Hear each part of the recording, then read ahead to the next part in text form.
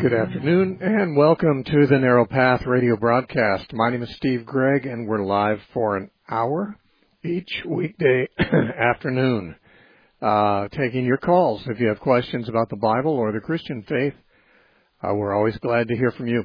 We're also glad to hear from you if you have a difference of opinion from the host and want to discuss that. You can call. The number is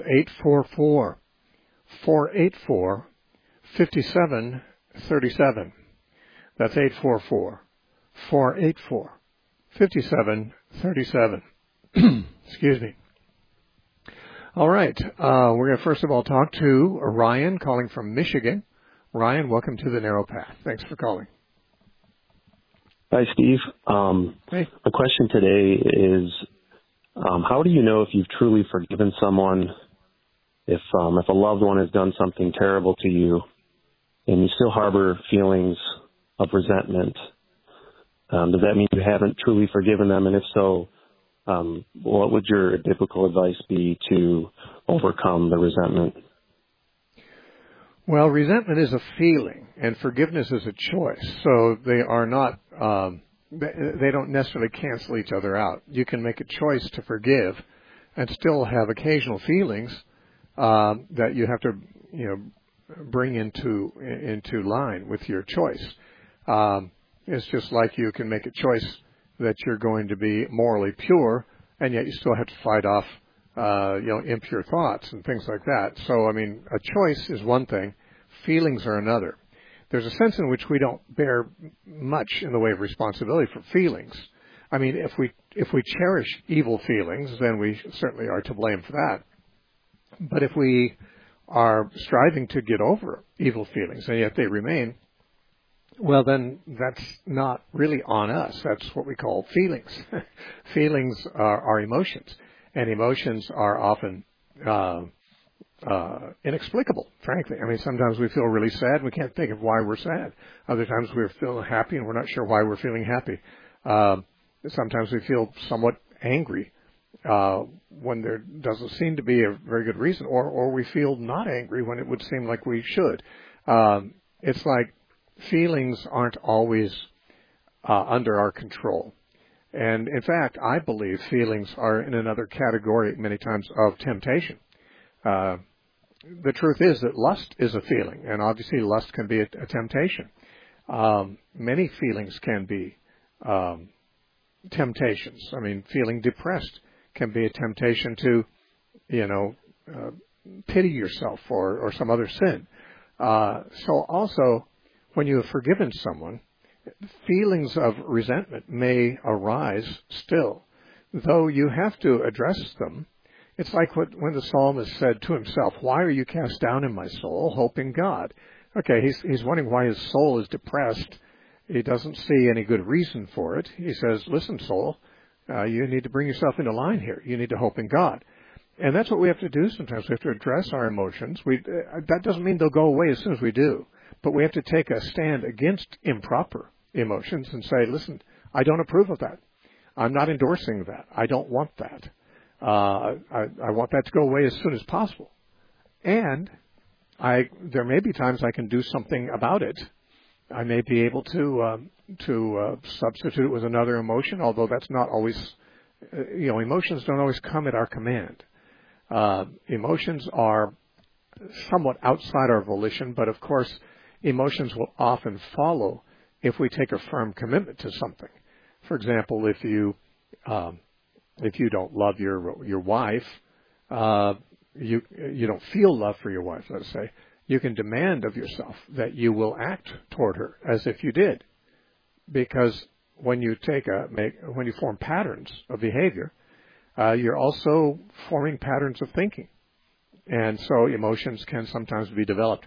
Now, if somebody has done something wrong to you and you've decided to forgive them, then whenever an emotion comes up that's inappropriate, like resentment toward them, you have to simply remind yourself, hey, that's not appropriate. They owe me nothing. I've canceled the debt. That's what forgiveness is.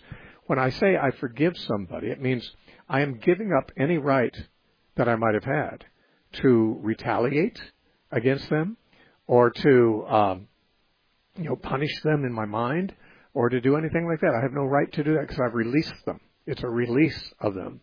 from any duty to me. So when I've made that decision, and again, it's like, I mean, it's easier to understand, for example, when we forgive a financial debt. It's really not much different in principle. But if somebody owes you money and they can't pay you back, and you just say, well, I'll just forgive it. You know, I'm just going to forgive that. I'm not going to ask for it back. I just forgive that debt. Now, that may happen because they come to you and ask you to forgive them, which is a little more gratifying because they're acknowledging that they do owe it to you, but they're having trouble paying it back. Or they may not come back to you and ask you to forgive, but you just decide, well, you know, I'm not hurt by the loss. Or maybe I am, but I can survive it. And I'd just rather not make this an issue anymore. And so when you forgive a debt like that, you've simply given up your right to impose it. You've given up your right to demand it. You've given up your right to resent them for not paying it back. Because if you want them to pay it back, you shouldn't forgive it. But if you forgive it, you're saying, I don't care if they pay it back or not. I have no further claim on their repayment. And if you forgive someone for gossiping against you or wronging you in some way, even doing a violent act against you, if you forgive them, it means that you are denying any right to yourself of resentment or, holding that against them. If you're going to hold it against them, then don't forgive them. If you're going to forgive them, you can't hold it. Those two things are not compatible. That doesn't mean your feelings will not come back. I mean, if you forgive somebody a financial debt, and then the next time you see them, you realize that, they really should have paid me back. Well, that's the time when you need to tell yourself, hey, I forgave that debt. I have no right to bring that up any further, even in my own mind. Now, that doesn't mean it won't come to your mind. It just means you recognize you have no right to have that anymore because you've released it. And therefore, I believe that you simply have to say, well, I'm feeling something that is inappropriate to the reality. The reality is that's been released. The reality is they owe me nothing. And I'm acting in my mind and my emotions as if they still do. I am in the wrong.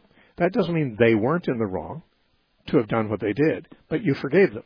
And now you're in the wrong if you continue to hold it against them.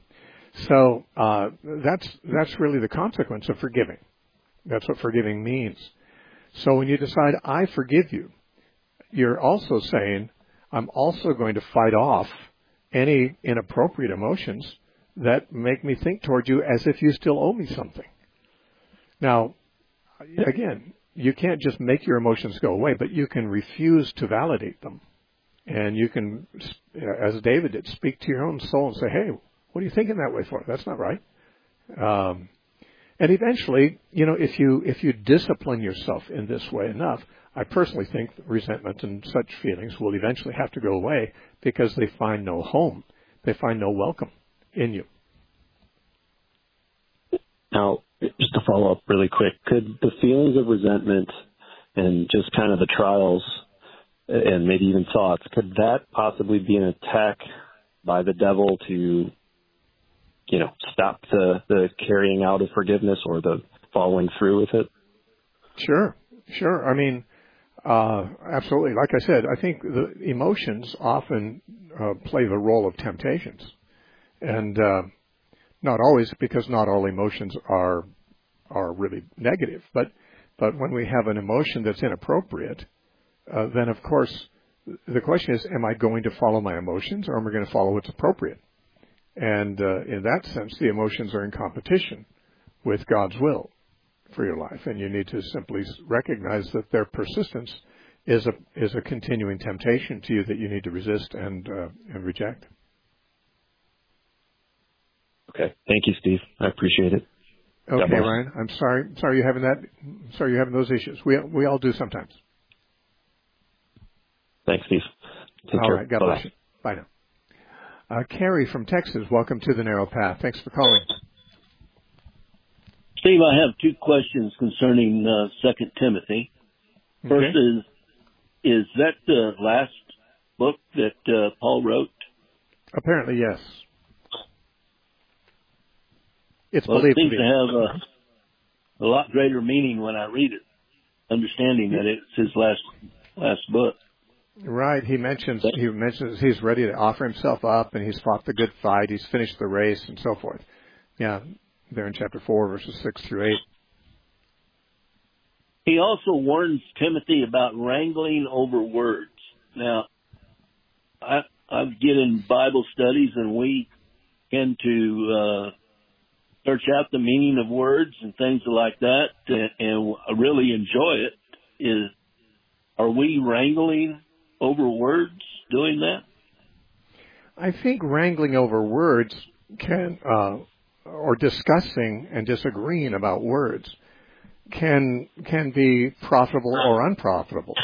In other words, if the differences that we're having over the meaning of words, and therefore over the meaning of certain passages, and therefore over the meaning of certain doctrines, if those differences that we're having are causing strife, ill will, they're dividing us from other people in our hearts and even physically from other people, then that is a sinful response to differences. Now, on the other hand, if people love each other, as Christ said Christians should, and they are humble about their own opinions and willing to be changed if necessary, if they are extending to the other person the respect and the honor of them being able to make up their own mind and not being required to agree with you, if all those attitudes are present, which are all Christian attitudes, then disagreements can be actually quite profitable and enjoyable. You know, people get angry when they disagree only when they are either too proud to believe that anyone else has a right to make their own decision about something that you have your own strong opinions about, or, you know, and a corollary of that is that they don't believe the other person is as important as they themselves are. That is to say, if I think I'm more important than you, therefore you have an obligation to agree with me. And if you don't, I have an obligation to, change you and to reject you if you don't do so. See, this is being self-inflated, and none of us has the right to be inflated like that. Even if a person is a studied scholar on some subject, he or she has the right to present evidence and present the reasons for his or her beliefs to someone who's not on the same page, but does not have the right to insist that person must be convinced if they are not. We have to remember the Bible does not command us to agree with any particular one person in the church on all things. And therefore, a mature Christian, or simply a loving Christian, or a humble Christian, is going to say, well, there's room for more than one opinion on a number of things, and this is no doubt one of them. And, I have reached my own opinions, and that person has the right to reach his or her own opinions. But we can discuss them, and especially if we are the type of people who enjoy progress in our own understanding. That is, iron sharpens iron, and if we happen to enjoy the opportunity to hear another side that we may not have considered, or evidence for another side, and we don't feel threatened by it, and why would we? I mean, anyone who loves the truth should never be threatened by evidence. The truth will always have the best evidence. The truth will always have the best arguments. So we should wish to hear all the best evidence on every subject, even if it makes us change our mind. But a person who loves the truth wants to change their mind when they need to. So, I mean, if a person has a mature Christian attitude, discussing differences over words is not wrangling in the sense that Paul's concerned about. Now, I don't know that Paul, I don't know what kind of wrangling was being done in the church of Ephesus where Timothy was overseen and where Paul tells him not to permit the wrangling. But wrangling is definitely a negative term, and it's strife, it's argumentation, it's being argumentative in spirit and so forth, and those things are not profitable, those arguments. But to say, I always thought this word meant this, and here's my reasons for thinking so, and someone else says, I understand that totally differently. Here's my reasons for thinking so, and for both parties to be respecting the other person's right to have their own opinion on this until to make their own journey to the truth is simply what mature Christians do. You know, I myself, for example, some of the arguments we've had with people on this show would be between people who believe in dispensationalism and myself, but I used to be a dispensationalist, and I made the journey to where I am now from dispensationalism very gradually from my own studies in the Scripture. And it was point by point, here a little, there a little, line upon line, precept upon precept, and eventually, after several years, my view had shaped into something else. Now, when I'm talking to a dispensationalist, I fully expect them not to agree with me right away. And I wouldn't have agreed with me when I was a dispensationalist.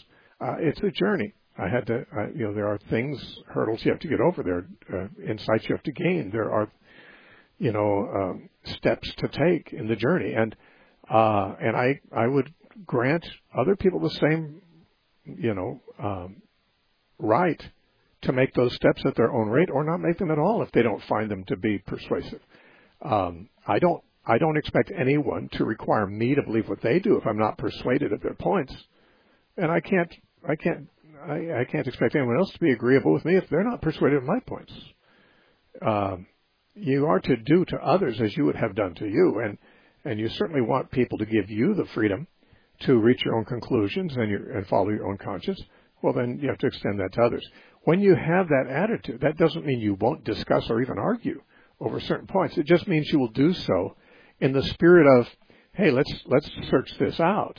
Maybe I can persuade you. Maybe you can persuade me. Maybe neither of us will be persuaded by the other. But there's a good chance that we will have a better understanding of each other and each other's positions after such an argument takes place. But nothing about this argument is going to provide a foundation for our continuing peaceable relation with each other. Now, that's not what Paul's forbidding when he talks about wrangling over words. He's talking about wrangling, that means strife, where in fact what I'm describing is not strife, but simply, attempts to educate each other out of charity to each other and without the arrogance of thinking that person has to come around to my side. Thanks a lot, Steve. Okay, Kerry. Good talking to you, brother. Thanks for calling. David from Camarillo, California. Well, welcome. Hey, Steve. How's everything? Good. Steve, I have a question about Psalms 2, verse 1 and verse 2. Well, okay. We could go on about the whole of Psalms 2, but I just have a question about the two verses just the one verse, I should say, verse 1. It says, why do the heathen rage and the people imagine a vain thing? So it's talking about two different types of people here. It's talking about the heathen, which in the Strong's Concordance is goy, and the people, community, essentially. I'm assuming that is the children of Israel. I would agree. What is the vain thing, though, that they rage and imagine? Oh, to get that answer, you have to look at the rest of the paragraph. It says, why do the nations rage and the people plot a vain thing? Now, they're plotting to do something, but they're plotting in vain, meaning it's not going to work. They might as well not even bother. They're wasting their effort because it's a vain effort. What is? Well, he says, the kings of the earth set themselves and the rulers take counsel together against the Lord and against his anointed, saying, let us break their bonds in pieces and cast away their cords from us. Now, bonds and cords refer to restrictions and bondage. And they're saying, listen, God and his Messiah, because that's what the word, his anointed in verse 2 is the word Messiah. By the way, the apostles quote this verse in Acts chapter 4, and they actually quote it as Messiah or Christ, which is the same word. So they're saying God, Yahweh, and his Messiah are trying to restrict us. They're trying to rule us. They're trying to keep us in bondage. They're trying to bring us under their dominion. And we don't want that. We're going to cast away their cords. We're going to break those bonds, and we're going to be independent of them, and we're going to get rid of them. And the writer says that's kind of a stupid thing they're doing. It's vain. They shouldn't try that. They're fighting against God, and you can't win when you're doing that. And he says, of course, in verse 6, frankly 4 through 6, he who sits in the heavens shall laugh. Yahweh will hold them in derision. He speaks them in his wrath and distress them in his deep displeasure. And here's what he says: yet, or in spite of your efforts, yet I have set my king, the Messiah, on my holy hill of Zion. So God is saying, okay, so you thought you're going to unseat my Messiah. You thought you're going to break his bonds and chains off of you and live in rebellion instead of in submission to him. Well, good luck on that. Despite all of your puny efforts, my king is here, sitting on the throne still. You have not unseated him. Therefore, the effort to unseat him was definitely a vain effort and a fool's errand. And that's what that he's talking about in that psalm. All right, let's talk to Joshua from New Hampshire. Joshua, welcome. Hey, Steve. Thanks for taking my call. My dad actually introduced you to your show, so I just want to shout out to my dad if he's listening. My question is about Job. Mm-hmm. And so the question is, why does God not rebuke Elihu at the end along with Job's 3 other friends? That's a really hard question to answer because it actually has caused some scholars to think that the speeches of Elihu were added after the book was completed. Because when God shows up and does rebuke Job's counselors, he only really rebukes the 3 who've been talking through most of the book. And Elihu kind of shows up after they're silenced, when they can't answer anymore. Elihu shows up and gives his series of speeches, and frankly, he doesn't sound much different than the rest of them. I mean, his arguments sound very similar to theirs. There might have been a slight, what shall we say? Might have been a slight edge of humility in his that isn't in the others. Now, most commentators say that Elihu, when he shows up, he sounds like an arrogant young man. Now, the other guys apparently are older, because when Elihu shows up, he says, I haven't spoken till now because you guys are older, and I thought age should speak. I'm just a young guy. Who am I to speak up? But then he goes on and gives his speeches and sounds a lot like the other guys in his assessment of Job's situation. And, some people say, well, he's just as arrogant as the rest. Perhaps the reason he was not rebuked, assuming his speeches are an original part of the book of Job, which I assume to be the case, it may be because of his saying these things, of his saying that, he is a younger man. He has wanted to let the older people speak, and he has been formulating an opinion while listening to them. And now he's going to give his opinion, which may not be any more enlightened than the opinion of the others. But at least he's given it more with an air of humility, more of a sense that maybe as a young man, he doesn't really have it all together, but he's still giving the insight as best he sees it. It's a difficult question you ask, a good one actually, but and scholars have wrestled with it too. Why doesn't God at the end in chapter 42 rebuke Elihu with the rest of them? Again, in my opinion, he doesn't say much different than what the others say. He says, I guess he has his own way of saying it. But the fact that he sees himself as one who felt like he should wait till last, weigh what others said, give his opinion next, the fact that he's not rebuked doesn't mean that he was closer to the truth than the others were, because I'm not sure that he was. But rather that perhaps he was more slow to speak, more willing to listen, maybe hadn't really figured out the answer to the question yet himself, but was sharing with, as it were, some disclaimers. I'm young, who am I to know these things? And it may be that little bit of humility that caused him to get a pass and not to be rebuked for what he said. The other guys were really quite sure of themselves. I mean, they were to my mind, they were very arrogant, and even when Job didn't agree with them, they became abusive to him. and I don't see Elihu doing that. Right. All right, great. Thank you, Steve. I appreciate it. Okay, Joshua. Thanks for your call. Good talking to you. Okay, Mike from Cool, California. Hi, Mike. Welcome. Hi, Steve. First of all, thanks for taking my call. And let me interrupt you. Let me interrupt you because I just noticed we're going to be cut off here by the break. Let me hold on to your call and hold that thought, and we'll take it right after the break. All right. You're listening to the Narrow Path radio broadcast. My name is Steve Gregg. If this is the first time you've heard the program, it certainly isn't our first rodeo. We've been doing this daily for 27 years. And every day that we've been on the air, that I've been live, which is most of the time, we've been taking questions. That's all we do. I don't have a monologue at the beginning. I don't pick any subjects. It's just open Q&A, just like you're hearing today. And it's commercial free. Now, we do buy time on the radio stations all over the country, and it's very expensive, but we don't sell anything or even sell time to sponsors.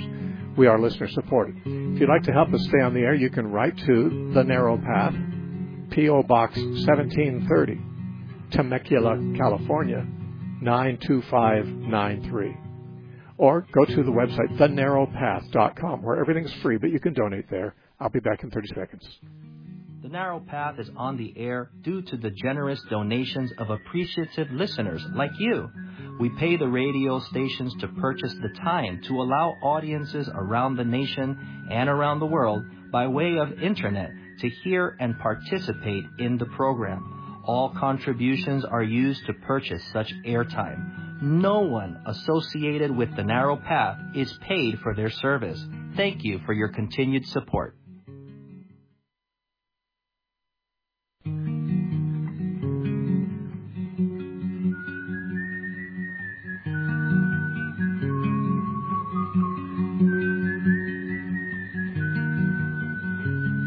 Welcome back to the Narrow Path radio broadcast. You're listening to the Narrow Path. My name is Steve Gregg. We have open lines for you, a couple of them. If you have questions about the Bible or the Christian faith, or you see things differently than the host and want to say so, and tell us why, the number to call is 844-484-5737. That's 844-484-5737. Okay, just before the break, we started to talk to Mike from Cool, California, and then I noticed the break was upon us, so we put him on hold. You're back. You've got time to go ahead and share what you called about. Okay, first of all, I so enjoyed your Q&A in Auburn on Monday night. And thank you. I just want to thank you so much for the book.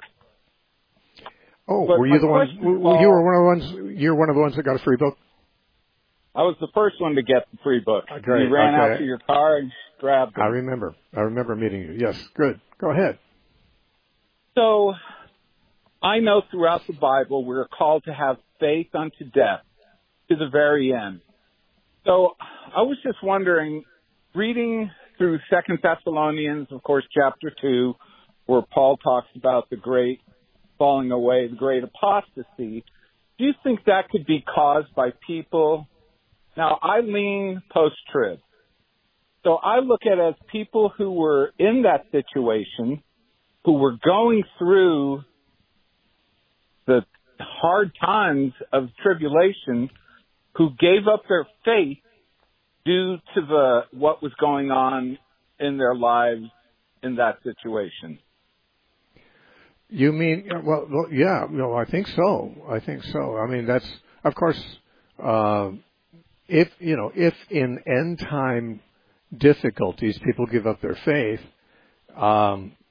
they're really kind of the same class as people throughout history who've given up their faith in troubles. Right. Now, there may be exceptional troubles right near the end, but life has been full of troubles for 6,000 years.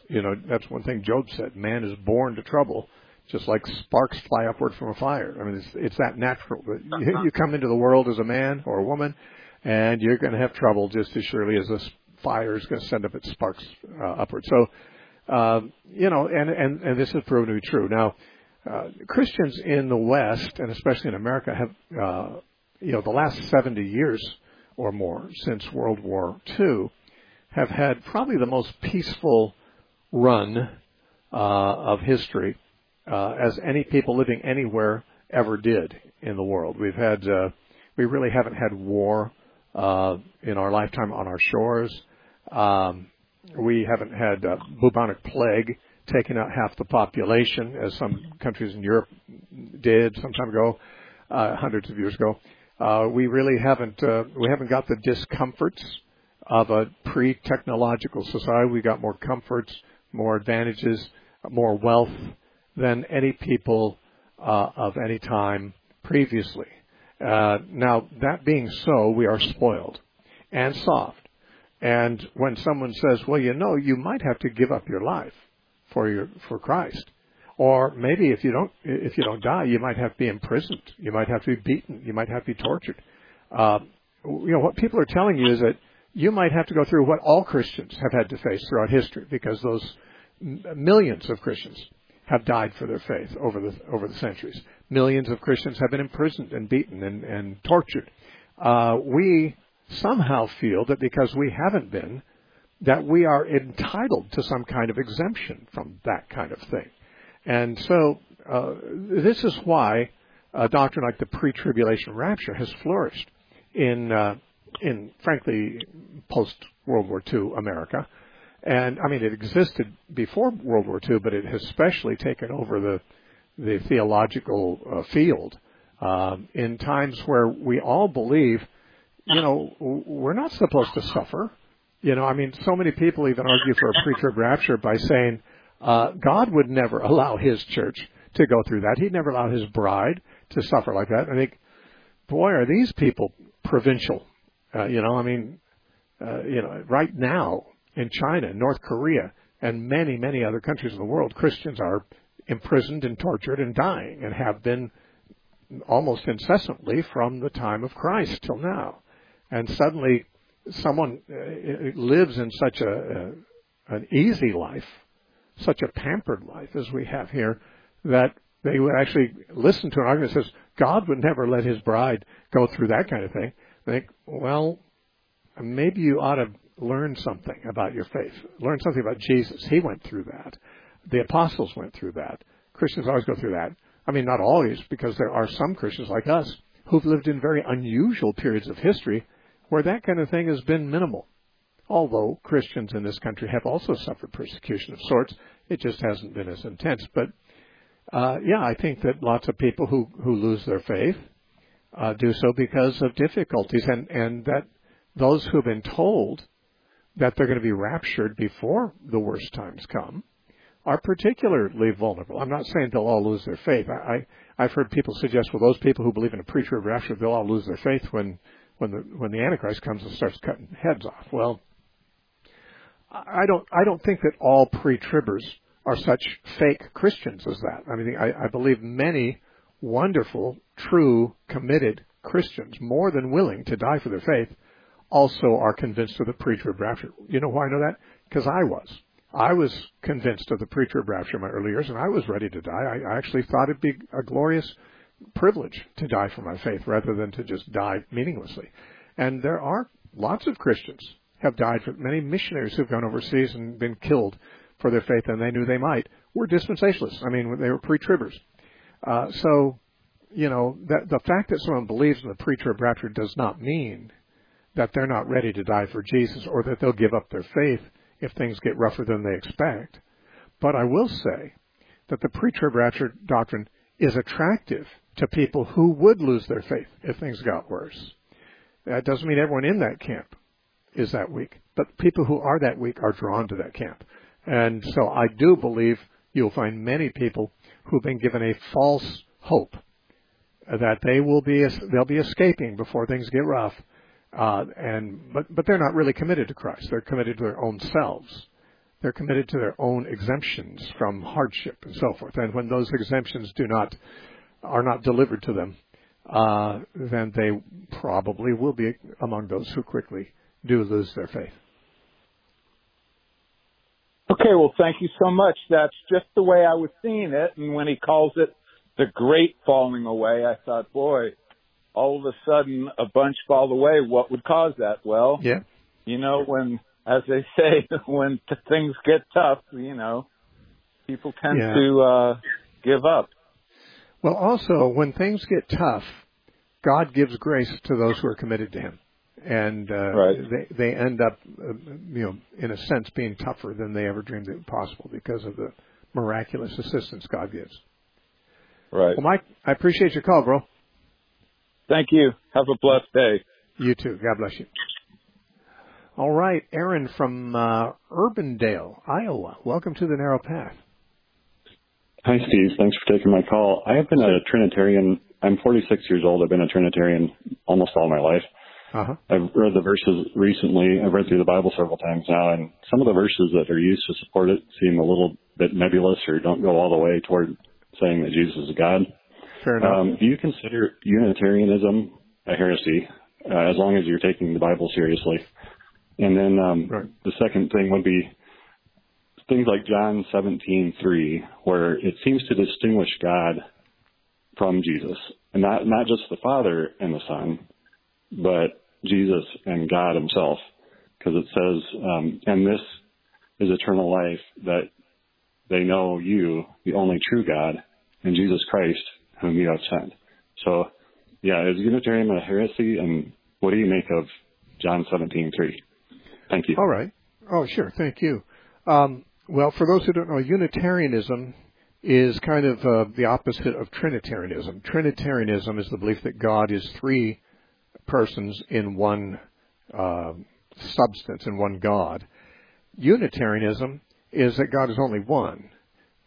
He's not divisible into three, and therefore they don't believe that Jesus is God. They see a distinction between Jesus and the Father, which truly there is such a distinction, and they say, well, that distinction then rules out Him being actually God, because there's only one God, and if Jesus, is in some sense called God, it must be in a different sense, because He's not. There's only one God, and they don't see Him as existing in three persons like Trinitarians do. So this is a very different way of looking at Jesus and God in general. Now, to say, is that a heresy? First of all, I want to say what I think about the word heresy. I think the word heresy is thrown around a great deal by people who are overconfident in their views about something or another, and they meet Christians who don't share their views. And if they are alarmed or whatever by this difference, they often will call the other person a heretic. And sometimes that other person might indeed be a heretic. I mean, there is such a thing as heresy, but I believe it's much too easy to use that word when it doesn't fit. Now, I would like to reserve the word heresy as much as possible. I might fall into not as much, but like other people do, into calling something a heresy that doesn't fit this definition I'm about to give you. But heresy usually means that some council of bishops has gathered and decided on a controversy that the correct view is A, but somebody over here still believes in B, and B was not approved by the council, and therefore A is considered to be orthodoxy and B is considered to be heresy. Now, in the Bible, the word heresy seemed to refer to people who were divisive, people who held doctrines different than the apostles did, and were willing to divide the church over those differences. That appears to be the use of the word heresy in Scripture. Now, after the councils began to resolve some of these conflicts, as they thought, in the 4th century, heresy simply meant someone who didn't hold the view that the latest council had declared to be the correct view. Now, of course, the Trinity was hammered out at the Nicene Council and perfected later on in a few other councils, and therefore the Trinity is considered to be orthodoxy, and people who don't hold it, if somebody holds, for example, Unitarianism or Arianism or something like that, they would be called a heretic in the historical sense of the word. In other words, they disagree with what consular Christianity has identified as orthodoxy. In that sense, yes, Unitarianism would fall into the term heresy. I think some of my views would too. I'm not sure how many of them, because I don't go to the councils to learn my views. And in some cases, there have been so many of these councils that I don't even know what they all say. I do know that one view of mine has been called heresy by some later council, but it's, to my mind, it's, it doesn't disturb me, because they multiplied councils so much that they began to decide all kinds of strange things that aren't even clear in the Bible, but because the church became addicted to nailing down minor issues and excluding those who didn't believe as they did. And that attitude I don't really even think is a good one. I will say this about Unitarianism. I do believe it's false. I do believe the Trinity doctrine is true. I don't believe that the Trinity doctrine is as clear as day in the Scriptures. I believe that the Trinity doctrine is drawn from the Scriptures by taking the whole counsel of God and I believe reasonably synthesizing it into a theological proposition, namely that God is, in a sense, one God, and in another sense, He's three, and the Father, the Son, and the Holy Spirit are those three. Now, that is a Trinitarian statement, though I would not go to the mat over whether the council's formulation of the doctrine is as good as can be, because I don't know. I mean, frankly, the Bible doesn't directly address the subject of the Trinity. It is something that it took the church 300 years even to come down to a relatively unanimous opinion about it. And even then, it wasn't unanimous. After the Trinity became orthodoxy, there were still whole countries, Germany, for example, where the churches were mostly not Trinitarian for another 100 years. So it took a while for all Christians to come around to being Trinitarian.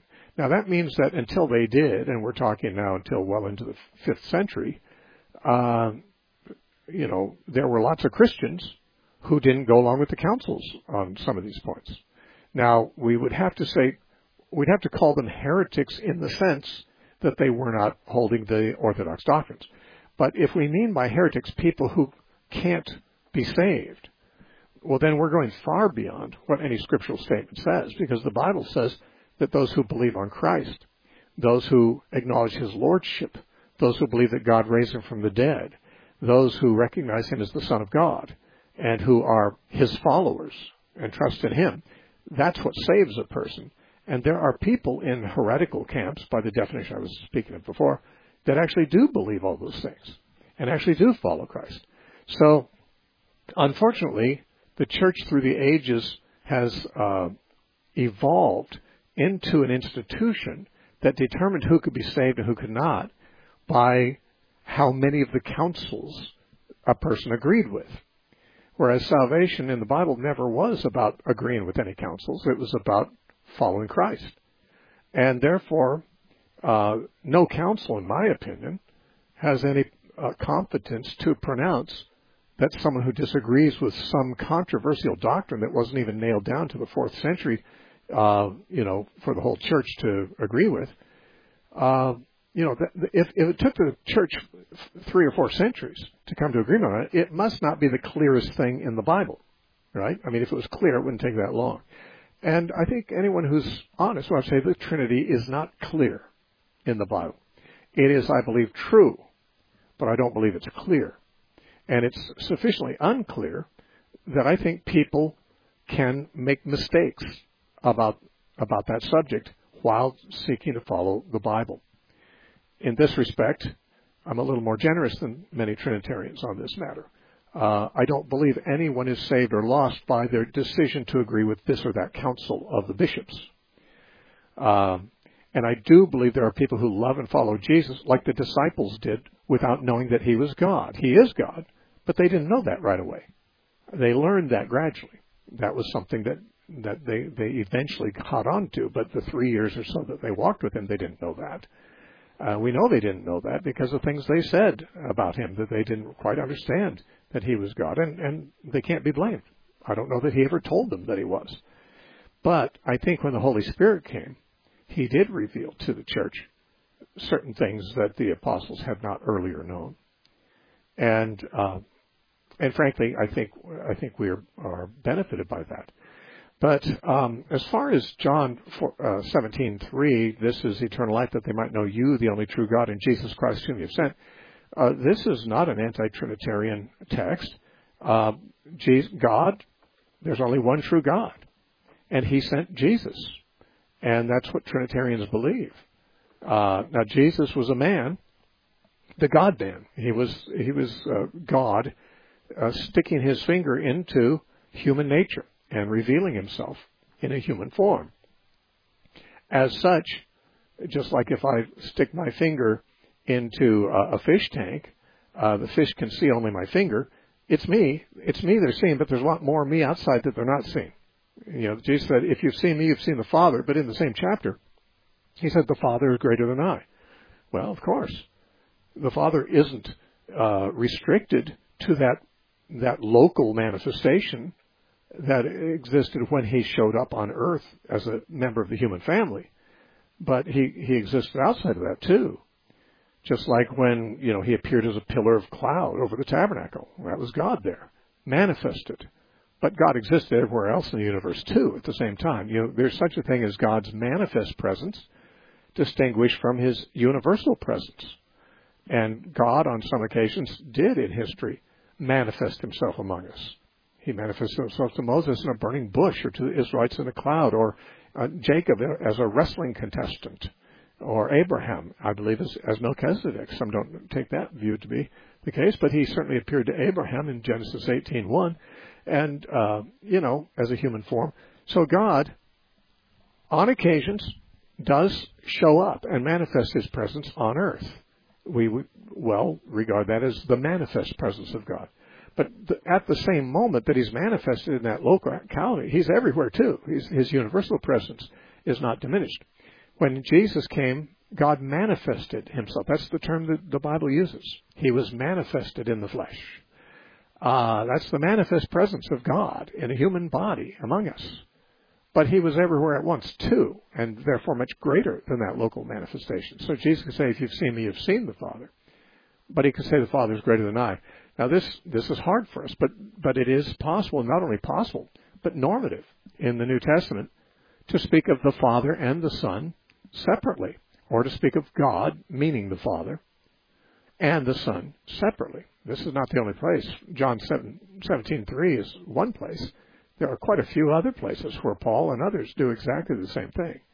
But the fact that they also, all of them, say that Jesus is God, can't be ruled out because of these kinds of statements. What has to be determined is in what sense is it saying he is God, and in what sense is he being distinguished from God. And in my mind, the Trinitarian formulation is the best for answering that question. Others don't think so. Now, if a person becomes Unitarian, I believe they're mistaken. If they're honestly mistaken because they simply don't have the capacity to understand, paradoxical features of the manifestation of Christ in the world, God will have to decide what to do about that. I don't think people go to hell just because they don't understand the truth on something that nobody fully understands. God is not going to take to heaven only the most brilliant people and the people who aren't smart and can't sort out theology, or those millions of Christians throughout history who never even had a Bible of their own, so they never had the choice to sort it out. God has never saved people on their full understanding of things. He saves people because their heart is his. But if someone's heart is his, then they will be seeking to understand God the best they can. And if the best they can isn't quite well enough, I don't speak infallibly for God. I never claim to, but in my opinion, as I know God and understand God, I don't think he sends people to hell just because they weren't clever enough to sort it all out. He's looking at their heart and their actions. That would be the way I see the matter. Okay, let's talk to Ronnie from Maine. Ronnie, welcome. Thanks for taking my call, Steve. Sure. My question is about the phrase, at the end of the age of the church, and that was a question addressed to me. and I couldn't find it anywhere in the Bible. So you might know for that phrase. That phrase does not exist. That phrase does not exist in Scripture. The end of the age is a term that does exist in Scripture. It's found in Matthew 13. Matthew 13 about the story of the wheat and the tares, and the story of the dragnet, and it's also found, of course, in the disciple, the questions asked in Matthew 24:3. But they don't say the age of the church, just the end of the age. So we are the church, and we are eternal. That's correct, would you say? The body of Christ is eternal, to be sure. And if we are members of Christ, then we're in that body, in that church, yes. Okay. So that clarifies my question, and I appreciate that. All right. Well, God bless you. I appreciate your call. Let's talk to Dean from Index, Washington. Dean, welcome to the Narrow Path. Thanks for calling. Hi, Steve. In your lectures on the millennium, you mentioned a chart that you gave students on prophetic fulfillment in Scripture. Is that available for download or copy? I'm pretty sure you can find it online at Matthew713.com. Matthew713.com. I'm not looking up right now because I don't multitask. I can't talk and look up stuff online at the same time. So I think it'd be under charts. There's notes. There's a section of notes there, including my eschatology notes. It belongs to that set of notes, but it might be posted as a separate item under the category of charts. But I refer to it as the kingdom chart because it's talking about the kingdom age prophecies of the Old Testament. And what it does, by the way, if you don't find it there, email me and I'll send it to you. I can send it to you by email, but I hope it's posted there. If it's not, you can write to me at steve@thenarrowpath.com and ask for it. But it's called the kingdom chart. What it does is it points out that there are many passages in the Old Testament prophets about the Messianic kingdom, that is the age that the Messiah would inaugurate and reign over. And I believe all the passages in the Old Testament that speak of the kingdom are talking about the same thing. So it makes it rather simple, rather than saying, well, some of them are talking about one kingdom and some about another kingdom. I believe the Messianic kingdom is one thing that was the theme of these prophets, and therefore, though they return to it in many different passages, I think they're always referring to the same era. Now, the difference of opinion among Christians is whether this kingdom age began at the first coming of Christ or whether it will begin when Jesus comes back. All agree that it's the coming of Jesus that inaugurates this, but some think it's the first coming and some think it's the second. Those who think it's the second coming are premillennial. They believe that when Jesus comes back, he will set up that kingdom and it'll be the millennium. Those who believe it was his first coming are either amillennial or postmillennial. They believe that the age that we're living in is that age, that Jesus, when he died, rose, and ascended to the throne of God, began to reign over that kingdom. And that all those passages in the Old Testament are referring to the present age.